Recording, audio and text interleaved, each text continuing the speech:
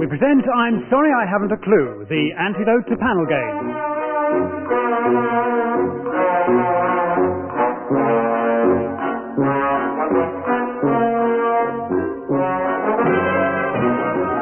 At the piano is Matthew Scott, and your chairman is Humphrey Littleton.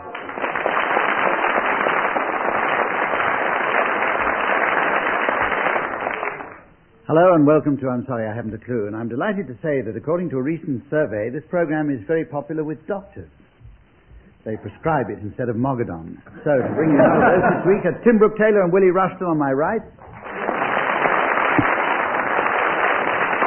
and Graham Garden and Barry Cryer on my left. And we go straight into a nice, easy round. This one's called Telegrams, and this is where I ask the various members of the team to give me some telegrams which they wish to send to various well-known people. We'll start with Graham Garden. Right, in at the deep end. I sent a telegram to the team of Game for a Laugh, saying, break a leg. Tim. I'd like to send a telegram to Alfred the Great. Actually, it says, urgent, stop. Oven temperature should read centigrade, not Fahrenheit.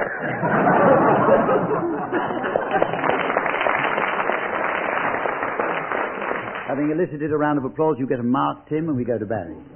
Mine is to King Tutankhamun. Please contact the British Museum. Your mummy is seriously ill.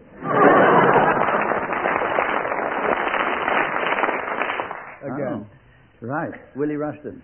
I've sent one to La Dame aux Camellias saying, cough, cough, hawk, spit, cough, cough, I love you too, cough, cough, Rushton. So I don't know her very well, otherwise. I have intercepted one from Richard Burton to Elizabeth Taylor saying, suppose short, meaningless marriage out of question, Dick. There's one Brit Eklund sends to various friends, Hump, that when she's getting a bit restive, it reads, not getting any better, come home at once. And the post office keeps sending one that says, not getting any, better come home at once. There's also one from Lady Godiva's husband.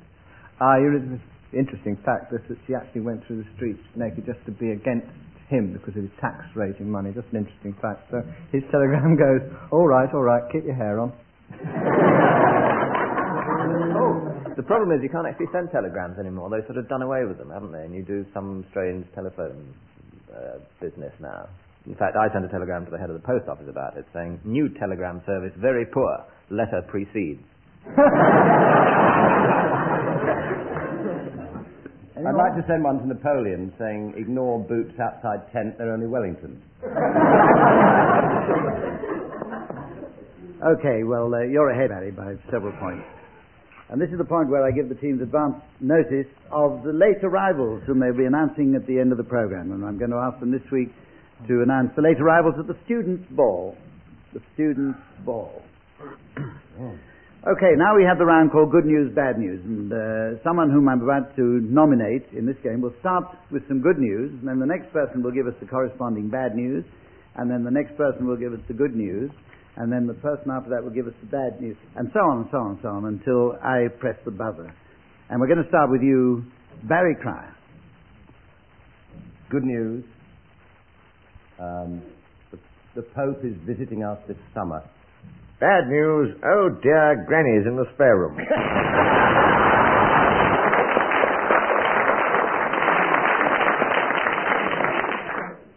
Good news, that's all right. Granny doesn't mind sharing. Bad news, what about the snoring and all the bad language? That's all right. Granny's deaf.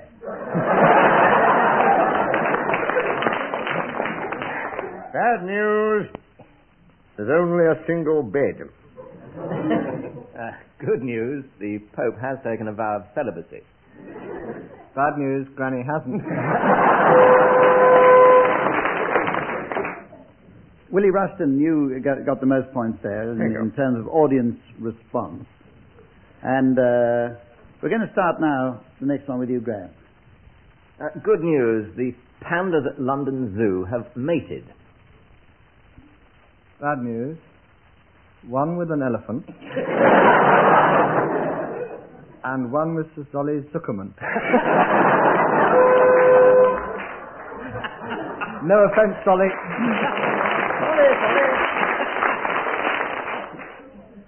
Okay, well, with Tim and Willie in the lead now, we go on to a game called Name This Tune, which is the grammatical version of Name That Tune. And this is the round in which I ask our teams to identify some tunes from extracts which will be played by Matthew Scott at the piano.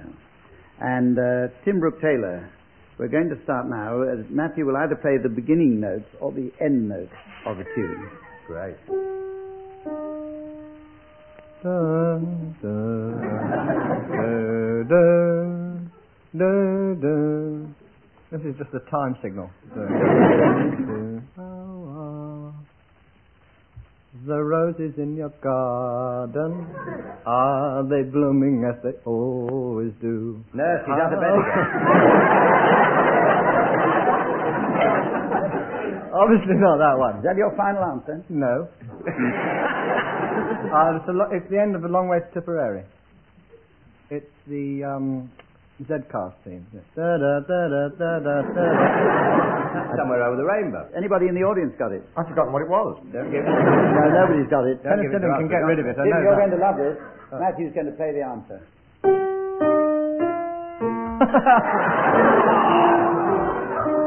He was right first time. No, he didn't enter that one as a serious entry. He went on to something else. I hadn't even reached the... Barry Cryer, this is the end of a piece. How about this? Story of my life.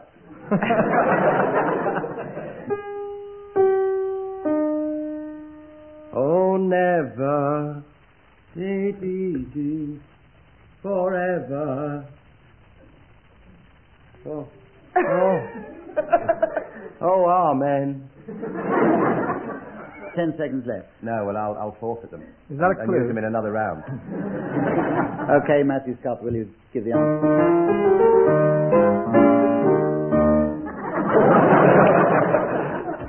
Well played, So I thought. There's nothing... No marks there for Barry Cryer. And we go over to Willie Rushton.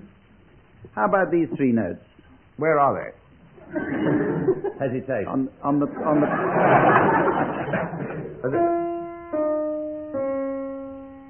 Three blind mice.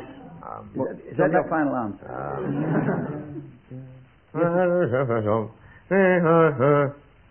Oh, Rosemary, I love you. I'm always dreaming of you.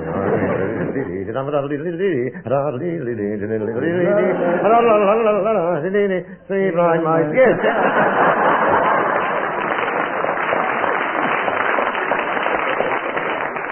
So you think it's either the beginning or the end of Three Blind Mice? Yes. All Right, well, Rosemary. let's see. Matthew Scott, will you play? Rosemary. I think you play a little bit more of that. can you? Rosemary.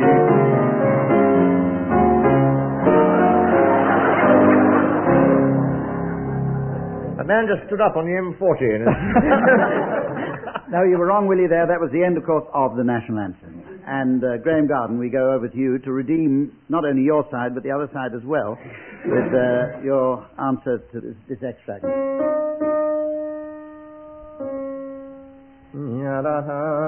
Norman Tebbit. No.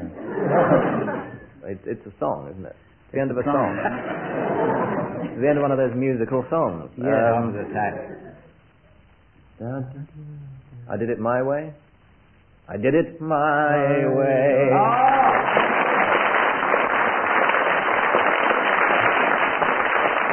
Hardly seems necessary, but let's hear the answer from Matthew Scott.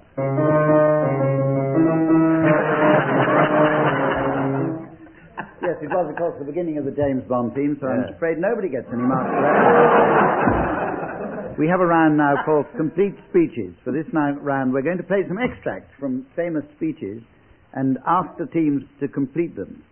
1 mark for a correct answer and many more marks for an incorrect one. We're going to start now with a speech by ex-President Gerald Ford. I don't believe that the Romanians consider themselves dominated by the Soviet Union.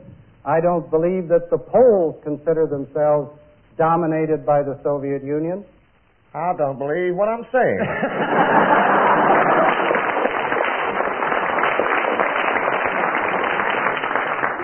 That actually is the correct answer, so you only get the 1 point there. And second one, who's going to do the second one? It's going to be you, Graham, is it? Right. Here's a speech by ex-President-elect President Reagan. Together, we're going to do what has to be done. So, Nancy, pass me the Grecian 2000.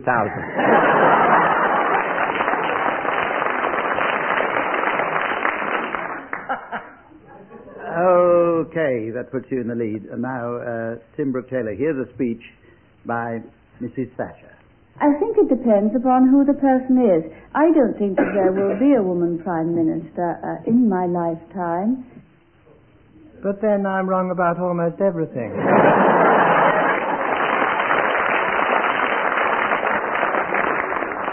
And it depends what you mean by a woman.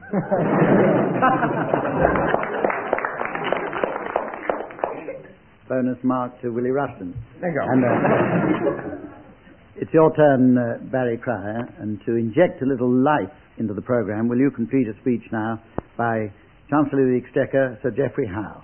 But I hesitate always to be precise about figures. I estimate she's a 38-seed cup.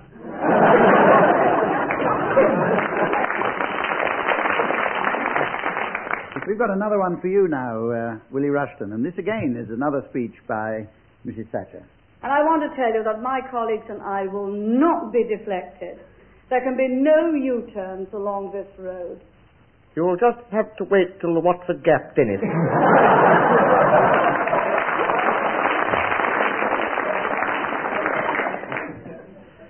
Okay, now we had to have one by Winston Churchill, and here it is now for you, Graham Garden. I have nothing to offer but blood, toil, tears, and sweat.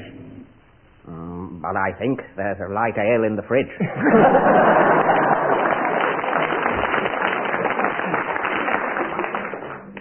And finally, Tim Brooke-Taylor, will you complete this speech by General Haig? Well, there are contingency plans in the NATO doctrine to fire a nuclear weapon for demonstrative purposes. At Birmingham.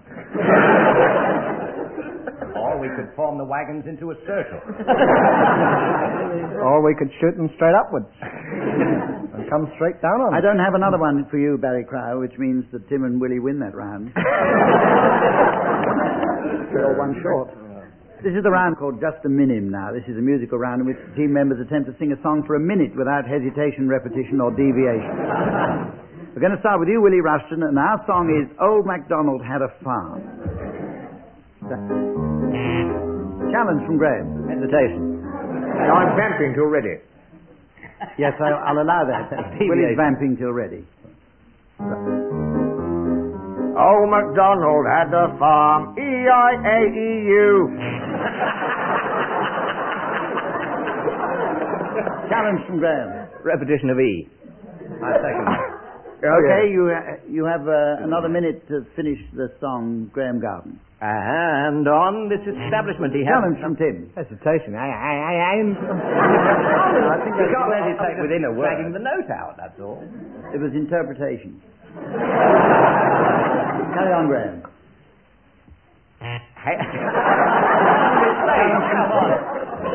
Challenge from Tim. Hesitation, or was it interpretation? No, that was hesitation. Will you continue the song? And on this farm he had some chicks, L-Z-Q-P-R, with a chick and a cow and a... Here. Challenge from Graham Garden. Hesitation. Hesitation, yes, that's right, Graham. I said deviation. You have 1 minute 10 seconds in which to complete the song. And a hen's noise there, here a row, there a din, everywhere a chick. Challenge from Willie. Repetition of everywhere. That's right. Will you continue the song now? You only have 6 seconds. Young McSomething had another agricultural establishment. SPQRT. And on this place in the country, he had some ducks. TTFN. With a here. And a whoop. Bang. There. Here a zoom. There a blast. Everywhere a smack. Boom. Challenge from Barry Cryer. Repetition of A.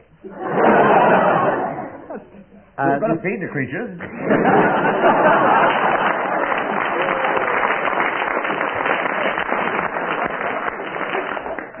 I'll allow that, although strictly speaking, A is part of the title, which you're allowed to repeat. But Barry Cryer... Oh, good luck with the turkeys. Okay, Barry. 25 seconds starting now. Old Farquhar holding NBG Ole. And on this plot, he had some turkeys. NATO, North Atlantic Treaty Organization. With a ornithological noise here. And anticipatory Christmas emissions there. Challenge from Willie Rushton. Failure to say gobble. Oh, I could have said it once, couldn't I? Yeah. Right, But I'm prepared to continue. Willie Rushton, you have 1.5 seconds to complete the song. Here are some turkeys.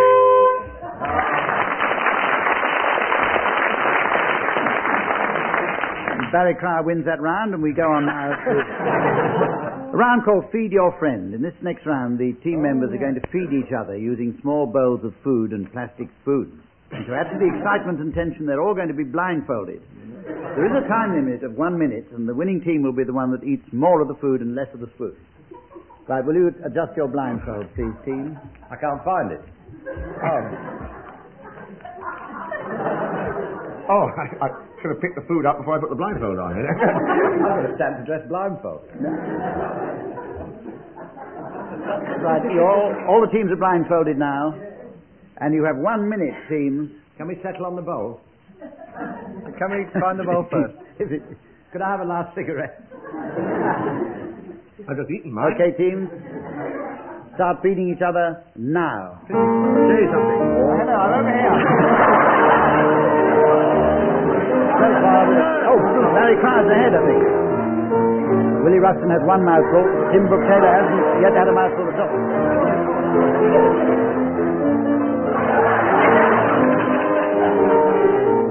I just eaten a spoon.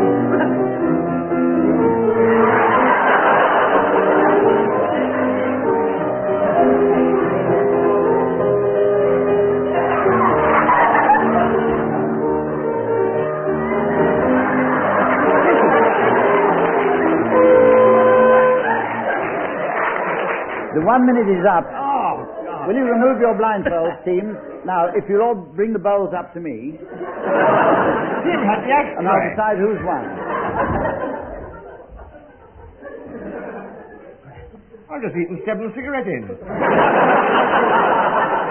Barry Cryer. Oh, that's a much better one. Cork tipped and full of calories. I want to warn the others, that was bran. Short show this week, folks. But we hope it'll run. I have to tell you, ladies and gentlemen at home, that Tim Brooke Taylor's bowl is empty. And all the others have a considerable amount of food in them. Thereby implying that Tim Brooke Taylor cheated. Which means that Barry Cryer, Graham Garden and Willie Rushton share the marks in that round. And we go on now to my favourite round, tag wrestling. We haven't played it yet in this series. In this round I'm going to give each team the payoff of a story, the punchline of a story. And I shall then start one of you off telling a story to work towards your punchline. Then, when I feel like it, I shall press my buzzer, and a member from the opposing team will have to take up that story, but working towards his quite different punchline. It's very entertaining. And Barry and Graham, I'm going to give you your punchline, so you take it down now. The king took one look at the mule and fell off his pogo stick. Well, you need it. Tim and Willie, yours is: the nun gave the plumber the kiss of life and he went on to win. Is that the end? Oh, and he went on to win. And he went on to win. That's a quote from a Barbara Carlton novel. Barry and Graham, you've had longer to think about it. So, Graham, you start. It was a warm and sunny day in the palace gardens, and the king was rounding a corner on his pogo stick, just by the bottom left-hand corner of the flower bed, when he saw his ostler ostling away. Gave him such a fright. fell off his pogo stick and broke his neck. And where better to be treated than by some nuns in the cottage hospital treating the king who had fallen off the pogo stick. Now, it just happened that at that moment they'd had burst water pipes. In fact, a lorry had shed its shed its load of water, and the plumber was in to fix it. Away from me, sisters, he cried. I cannot tarry here. Broken though my regal neck may be, it is the day of the royal mule races. I must get back to the palace forthwith. So he leapt upon his pogo stick. What those mules need is a plumber, he said.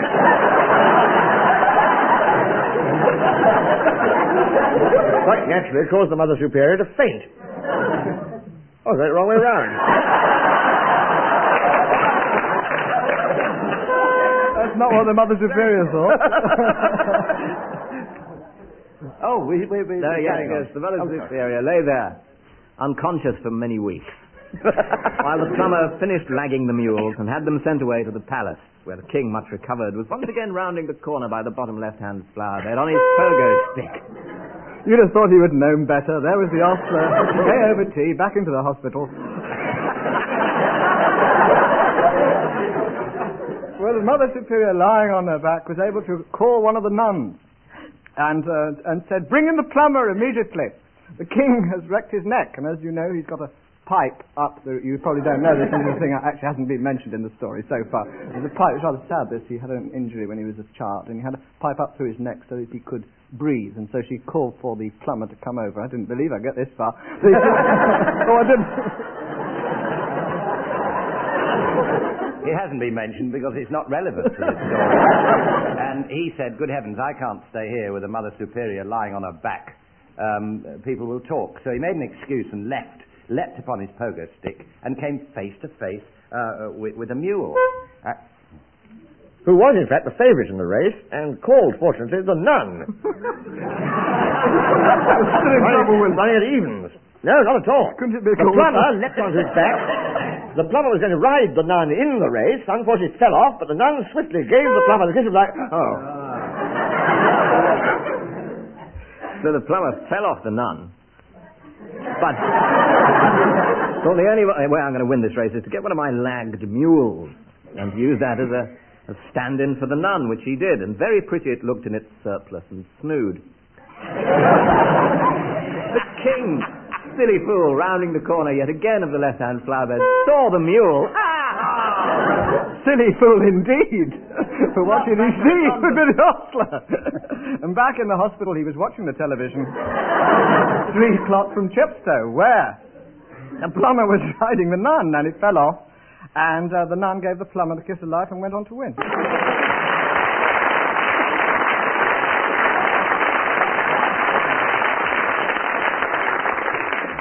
And this is the point where we all sit back and listen to the teams announce the late arrivals at the students' ball. Will you welcome, please, Mr. and Mrs. Technic and their daughter Polytechnic. Mr. and Mrs. Mater and their daughter Alma. Mr. and Mrs. Durgrad and their son Ern Durgrad. Will you please, on a more serious note, please, Oh, good. welcome Mr. and Mrs. Versity Cuts and their scandalous daughter, the scandalous University Cuts. Yeah. How true. Yeah. Mr. and Mrs. Smark and their father Pa Smark. Will you welcome, please, the Ology family? Oh, yes. I'd start playing the music now, I think. Their sons Phil and Archie. Their daughter Sue and her effervescent sister Fizzy. Their friend Anthropology. And their boyfriend Theo. Ology and the other family. And the one we're worried about, Bye.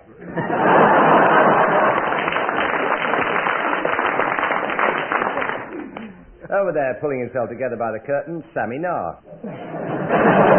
There's the large-chested algebra. And here come Mr. and Mrs. Mattix and their clever daughter Advanced Mathematics and her horse trigonometry. Mr. and Mrs. Reticle Physics have walked into the room. Welcome. Welcome, Mr. and Mrs. Reticle Physics and their daughter Thea. Mr. and Mrs. Ricultural College and their daughter Aggie Ricultural College. There are a lot of students here. You know, they all came in a silly bus. On that note, Mr. and Mrs. Mentary College and their daughter Elementary College. well, ladies and gentlemen, we come to the end of this week's program. Until next week, thank you for listening and join us then. Goodbye.